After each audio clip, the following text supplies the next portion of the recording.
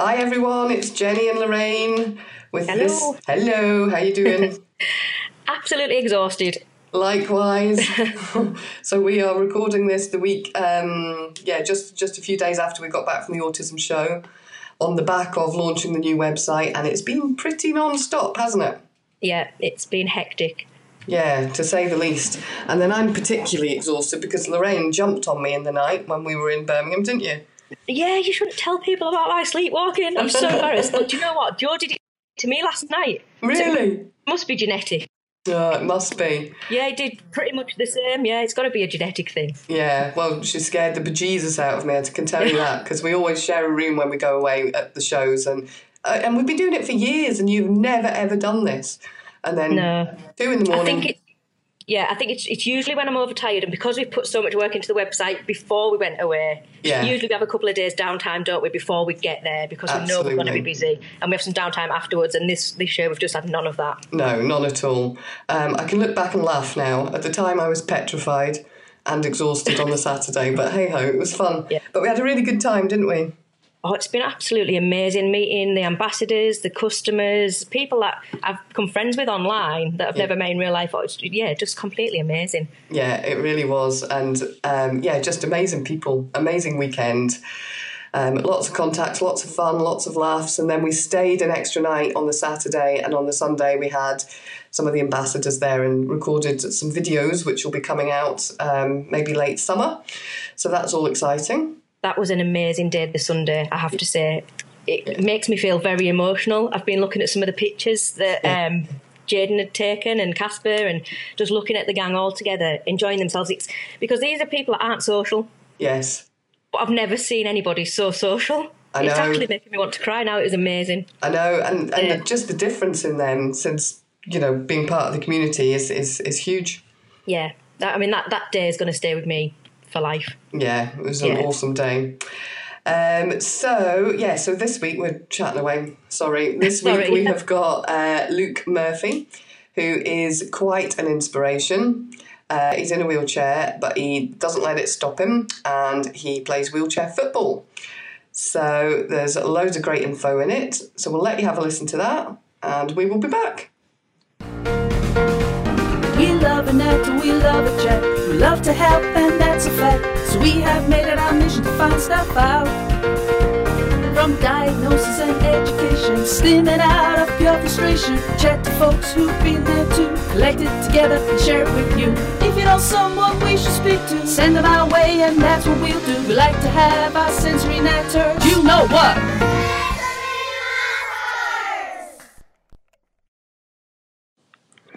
Hi everyone, it's Jenny here, back again for another Sensory Matters show, and today I have Luke Murphy. Hi Luke, how are you? I'm alright, thanks. Good. Now Luke is from Glasgow, and he's got an interesting story because he plays wheelchair football, which sounds fascinating to me. I want to learn more about that. And he also has ADHD. Now, you've not always been in a wheelchair, have you? No, it's only been a recent thing in the past couple of years. So how did that come about? I have a condition called Ehlers-Danlos syndrome. It's a connective tissue disorder. It basically means that my body's glue doesn't function properly, and one of the big symptoms I have of it is daily dislocations of all my joints. Ooh, is that sore? Chronic pain is another factor to it. Yeah. Which is between the dislocations and the pain is the reason that a lot of people use chairs for this condition. Okay. But not everyone does, though. Okay. So what was life like before the chair? Was this something that developed slowly, or were you like this as a baby? It's a genetic condition, so I was born with it, but it didn't affect me till I was 18. Wow. That's when I'm transgender and I transitioned, and the change in hormones triggered the condition, so to speak. And and it caused the start of what was a rapidly downhill sort of health-wise for me. So at the time I was walking, and I was very active and everything. I'd done sports and outdoorsy, army cadets, the lot. Wow. And then suddenly at 18, it was a case of I couldn't walk it anymore unaided. All my joints were coming out of place, and particularly my knees is what it started with.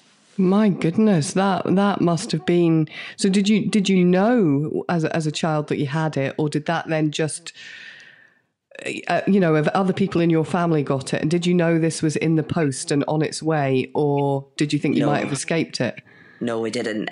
We didn't know it was in our family. My brother has hypermobility syndrome. Okay. So they're connected. They're similar conditions. Right. So we knew James had it, but he's my half brother, and we weren't aware that my mum was actually the carrier of the gene for it.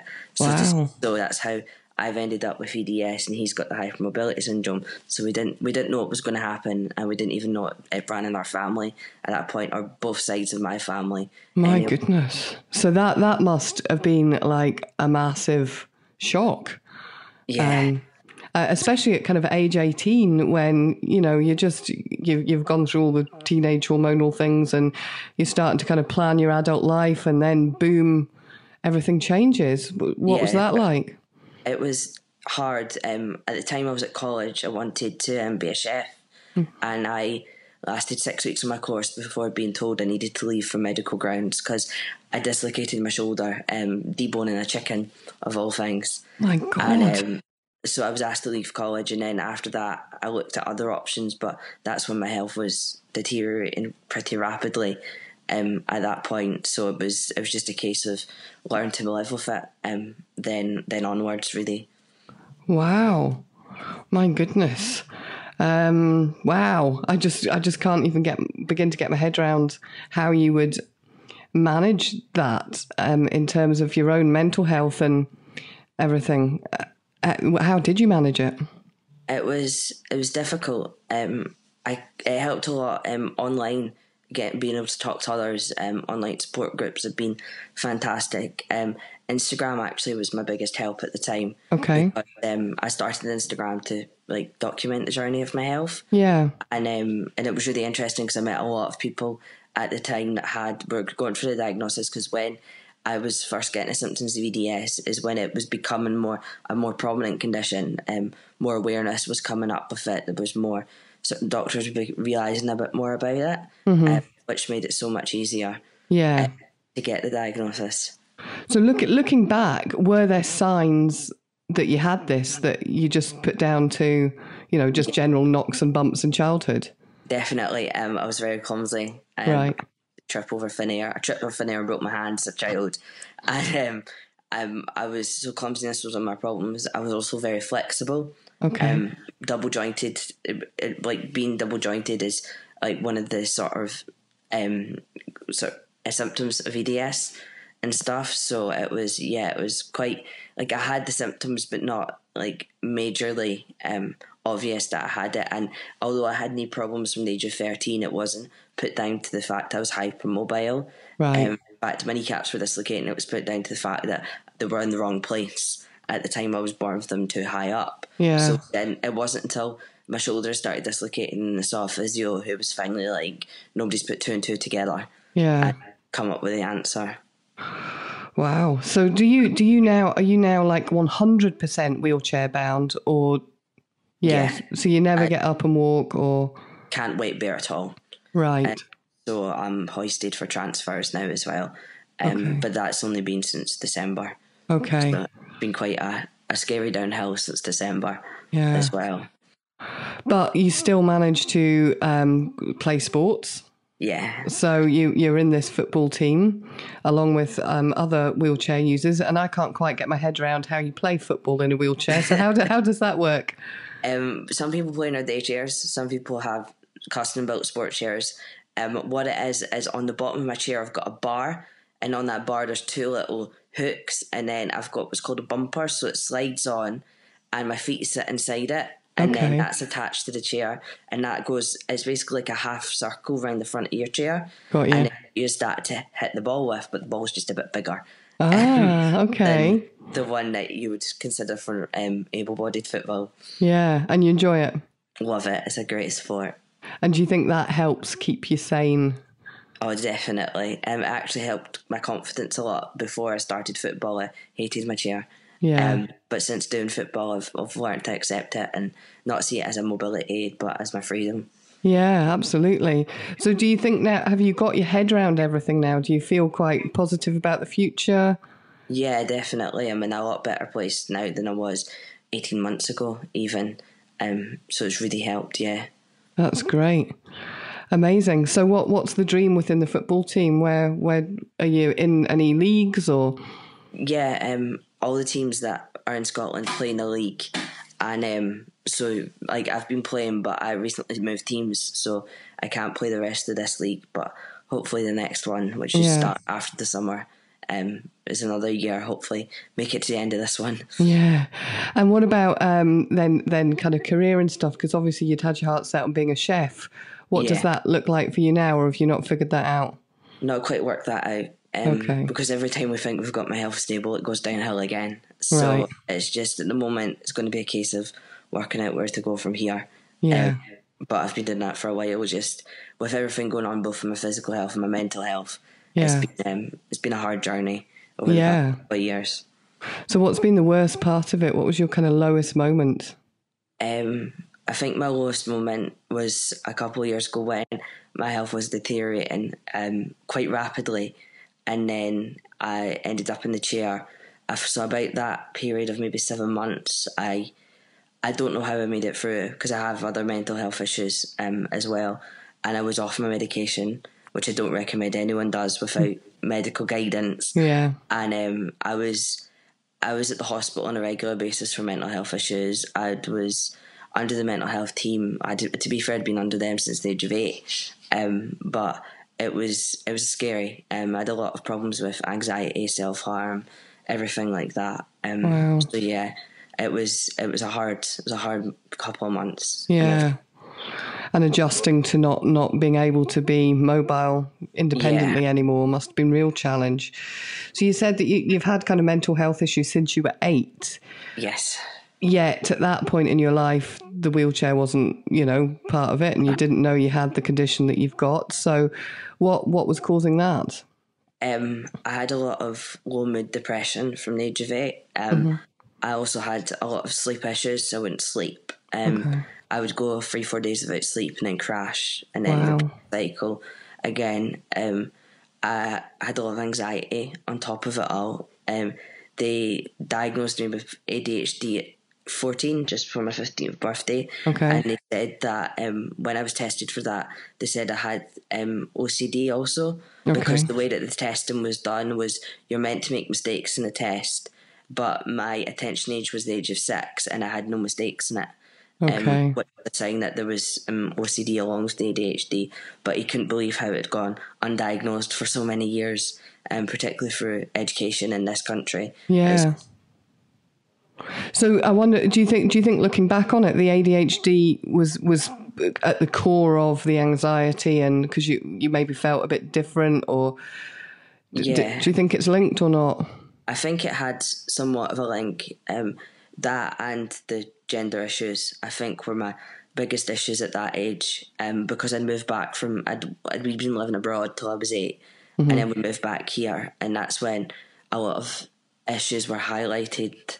So I think a lot of that had to do with it as well. Obviously, a big move, a big change, and everything. I think it all happened at once. Where did you live? Switzerland. Oh wow! Did you like it? It was amazing. Yeah. Yeah. Would you go back? I would if I wasn't in a chair. It's not very accessible. Right. But yeah, no, I would love to go back. So do you think this country's better in terms of accessibility? Yes. Than Switzerland? It's a lot better. It has its moments. Yeah. But that's good, because all you ever hear is that it's not good enough in this country. So it's nice to hear that it's better than somewhere. Yeah, and things are improving. Slowly, but they're improving. So on that, what would you want to see change in terms of accessibility? Public transport would be the big thing. Even though we have laws protecting wheelchair users on buses, doesn't happen, doesn't get followed through. For example? Well, buggies just, people won't move for you. Right. Or I've been asked to get off a bus for a buggy before. Really? Yeah, it's not fun. First bus aren't the best. Okay. That's my local bus company, and they're renowned for that. But I know that they're trying to improve. Yeah. the trains are great for accessibility if they turn up with a ramp, but you have to book it 24 hours in advance. So you can't be spontaneous and go out one day. So if they try to improve those a bit more, then it would make life a lot easier. Yeah, and that then just opens up the whole world, public transport, doesn't it? And I can't imagine not being able to access that without thinking, and you have to kind of plan all that. So the ADHD, tell me what that looked like for you. A lot of my issues were concentration problems. And so in school, never put me next to a window because I would just stare out the window. Yeah. I wasn't able to concentrate very well. Although I was academically in line with my peers or ahead of them in some subjects, I found actually focusing on the work very problematic. At times, just couldn't manage it. And stuff, and keeping up and things was really difficult. Added in with the anxiety, I found just going to school was a nightmare. I wouldn't go. I'd hate to look at what my percentage of attendance was in fourth year of high school because I was never there. I think it was around the 30%. Wow. Just because between the anxiety and everything, I just wouldn't leave the house. Yeah. So in terms of the kind of classic ADHD symptoms or things that people would kind of look for, what would they be? So there's the lack of concentration. What else? The hyperactivity is another thing. I think mine wasn't picked up on because I was so active, right? Burning myself out. They say one thing I read recently is it's about having a sensory diet, so to speak, if you've got ADHD, and it's better than medication. So doing things that require you to burn energy, to think and everything, actually does help control it. Okay, so that's a good tip. So basically, if you can channel your energy into something productive like sport or something like that, then it allows you, when you do need to concentrate, to be able to focus more because you've burnt off the energy. Is that right? Yeah. Personally. Yeah, and I guess it's different for everybody. Yeah. Because I think there's ADHD is one of these things where there's a lot of misconceptions about how it looks. Yes. So what's the funniest misconception you've ever heard about ADHD? The biggest one you always hear is it's the naughty child syndrome. Yeah. That your child's just naughty, and then if they are, then they immediately get the label ADHD. Yes. When it's been different. It's having the balance. Yeah. Yeah, absolutely. And do you feel you've got that side under control now? Yeah. They told me that with ADHD, you would either grow out of it by the age of 18 if it was childhood, okay, or if you don't grow out of it by the age of 18, you've got it for life. Okay. And I still have symptoms, still on medication. Okay. I'm 23 now. Okay. So I've been told that it's going to be something that's going to affect me the rest of my life. But right. On the other hand, I've found since, for example, finding Chewy Gem, we're starting to wean off my medication, and it's working better because I've got other things like something to chew actually helps me focus if I'm trying to do a task, more so than being medicated and feeling numb all the time. Yeah. So is that how it feels when you're medicated? It makes me feel numb and like your head's in the cloud, all spaced out. I don't like that feeling. I've got enough other medications in my life at the moment that if I could come off that and have other ways to cope with what they call the sensory diet would be so much easier. Yeah, that sounds good. Well, I'm glad Chewy Gem helps. That's awesome. So what do you mind me asking about the transgender side? Yeah, that's fine. So you mentioned that your kind of gender, I suppose, question arose when you were about 8. Yeah. So how did that feel? What did that look like? What were you thinking at the time? I didn't fit in. In Switzerland, I was very much a tomboy. All my friends were the same. When I came back to Scotland, I found there was more. Gender norms were different. Okay. Like girls had to be girly by that age, and it just didn't feel right. Yeah. I didn't know what transgender was at the time. It took until the age of 16 to find out what it was. So another 8 years. Yeah. But those 8 years of not knowing what's going on with your life is very difficult. And when I found out what it was again when it was only starting to come out in the media with My Transsexual Summer. At the time that was out, and that's what opened my eyes. Okay. The fact that maybe I was transgender. Although in school I had been out as being a lesbian, Right. We'd always had female partners, and stuff. So it was difficult in school with that and being open about that. Yeah, but I bet. when I realised about my gender, I actually waited till I left school to come out, because it was the thought of coming out in school at the time was just too scary. Yeah. What was your biggest fear around that? Bullying. Yeah. Just bullying, full stop. I'd been bullied all through school, because of the fact I was out and because of my self-harm. Right. I was bullied horrendously for high school, so I just didn't want to fuel the fire, so to speak. Yeah. See, it's sad, isn't it? Because you kind of think in this day and age that this sort of thing's just become so much more accepted, but clearly not always. And the kids are cruel anyway, aren't they? They can be cruel, and it's all about fitting in. So when did you come out to your family about it? When I was 2 days for my 18th birthday. Okay. I came back to my mum. I told her in the car, because she can't run away if she's in the car. You don't have any options. Like, the car's the best place to tell your parents anything. Yeah. Because they're doing something and you can't get away. So it has to be said. So I remember telling my mum on the M8 between Glasgow and Edinburgh, because my mum lived in Glasgow, my dad lived over in the east of Scotland. Right. So yeah, she was taking me back to my dad's, and I remember telling her then. So it took them a couple of months to get their head around.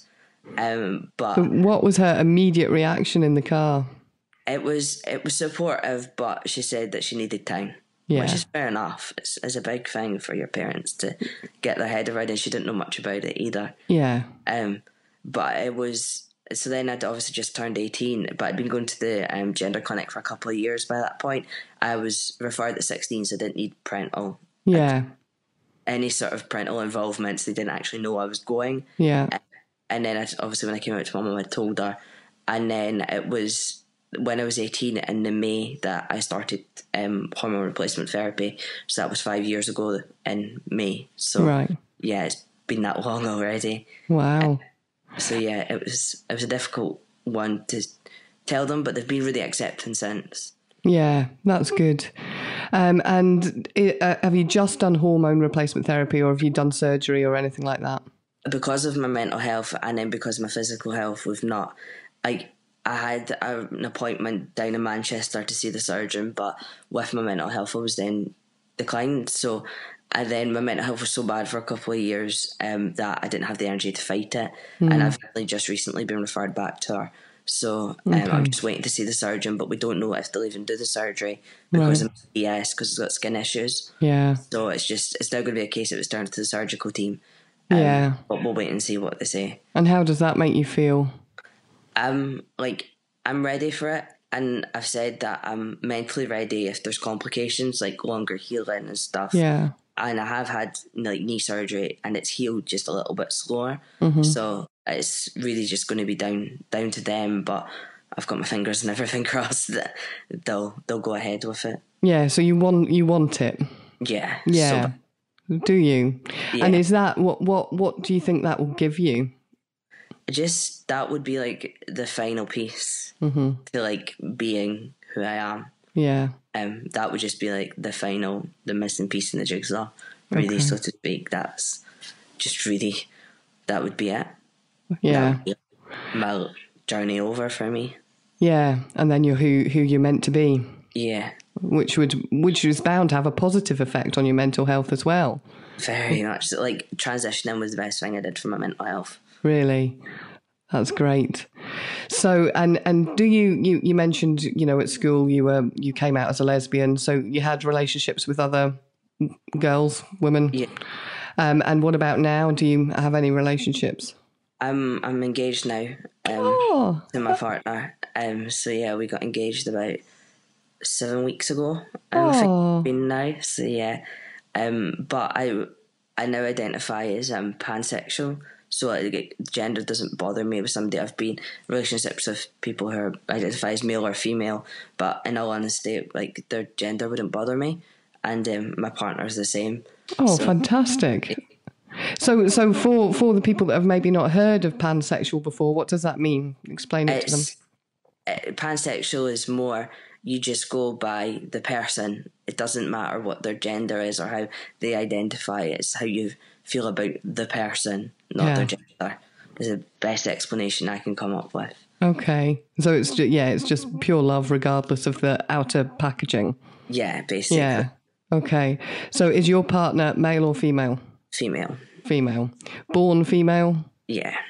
Very good. That's dead exciting, isn't it? Yeah, no, it's great. We've been together almost a year now, so. Oh. And is she wheelchair bound? No, but she has EDS as well. Okay. That's how we met, was through EDS and Instagram, and then we met face to face because we both live in the Glasgow area.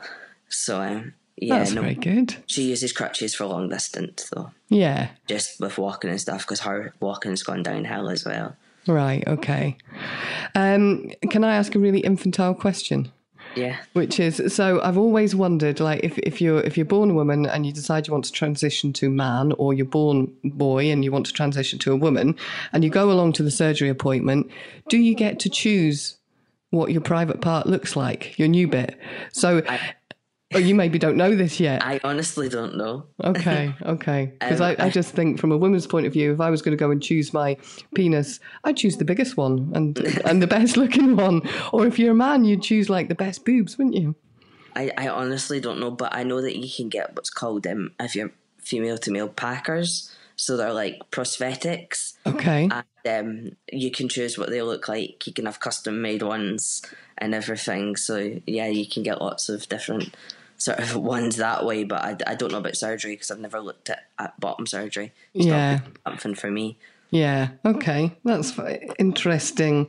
So I just think you're utterly amazing. What an incredible journey you've been on, and I know you've been through hell and back. Sounds like you've had a really tough time with everything that's been thrown at you. But how do you stay positive? How do you stay focused on living life? I think it's been a difficult one because I used to be very focused on my health and the deteriorations and the ups and the downs, but since I've come away from that and actually focused on what I'm doing with my life, it's helped a lot more. So I do a lot of activism work for LGBT rights with LGBT of Scotland. I do a lot of activism stuff for disabled people with Glasgow Disability Alliance. Yeah. And having that to focus on is actually what keeps me going. Yeah.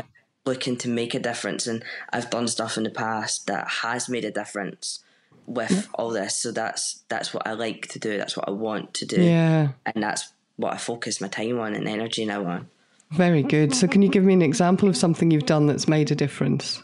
I was on a youth commission many years ago, and I was 14, 15 when I was on it. So 2009, 2010, and it was with Young Scot and the Scottish Government, and we looked at the effects of alcohol, on binge drinking, on everything like that, and compiled a report, took it back to the Scottish Government after a year's work, and they've changed laws surrounding alcohol and availability of it, and the prices and all this sort of stuff, and it's benefited people, and there's been more support put in place for people who need support, like services and everything. Fantastic. That must feel great.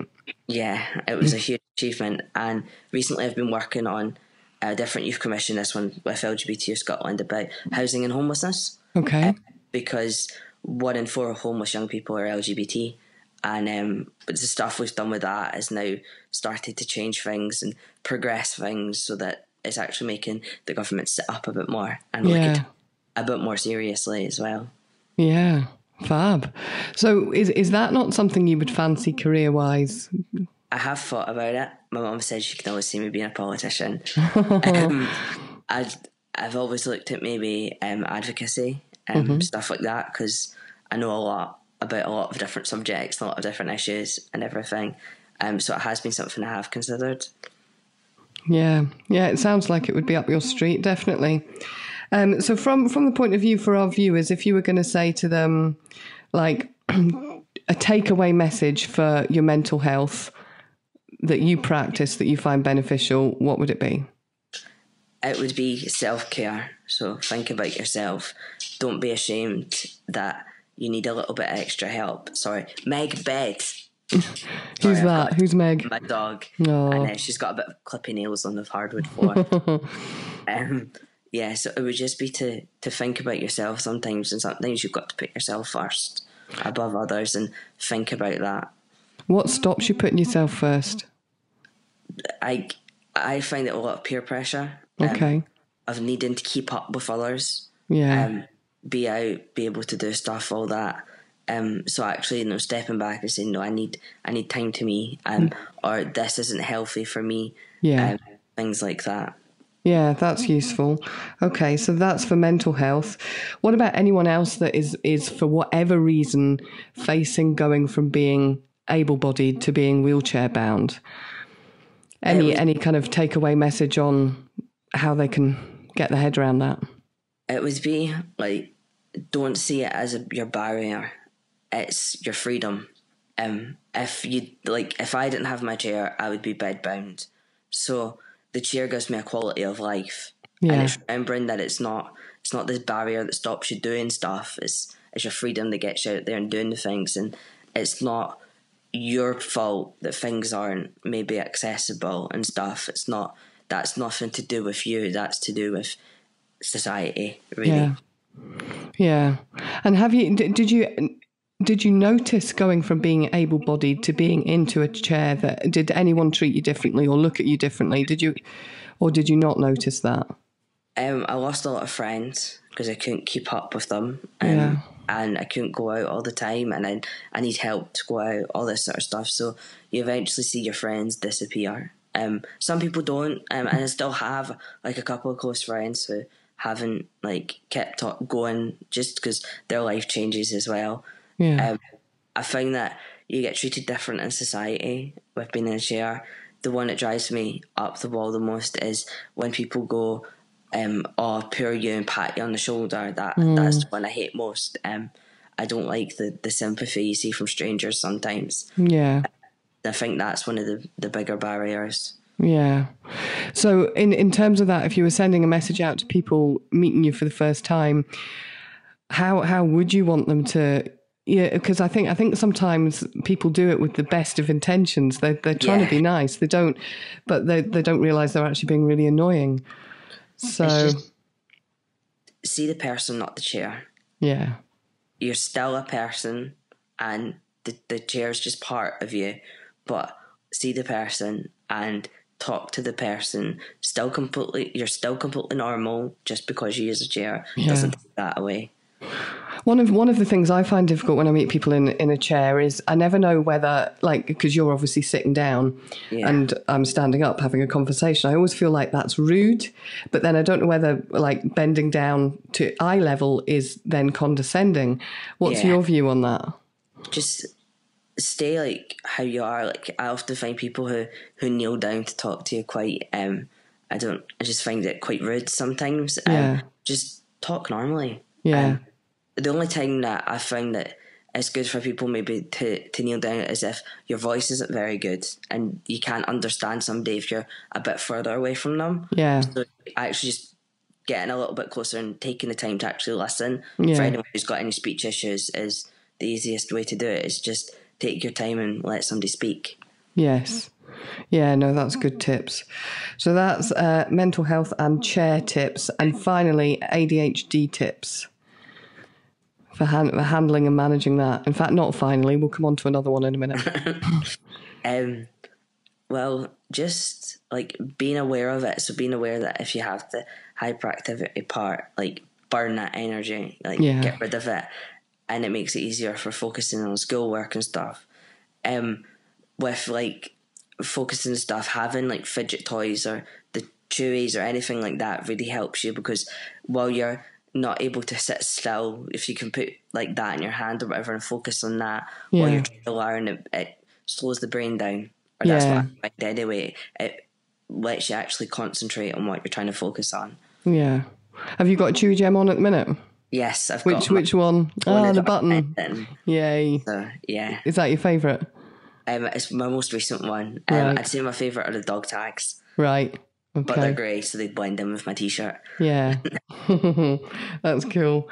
Okay. And last bit of tips is if there's somebody feeling that they are actually male gender or the opposite, what's your advice to them?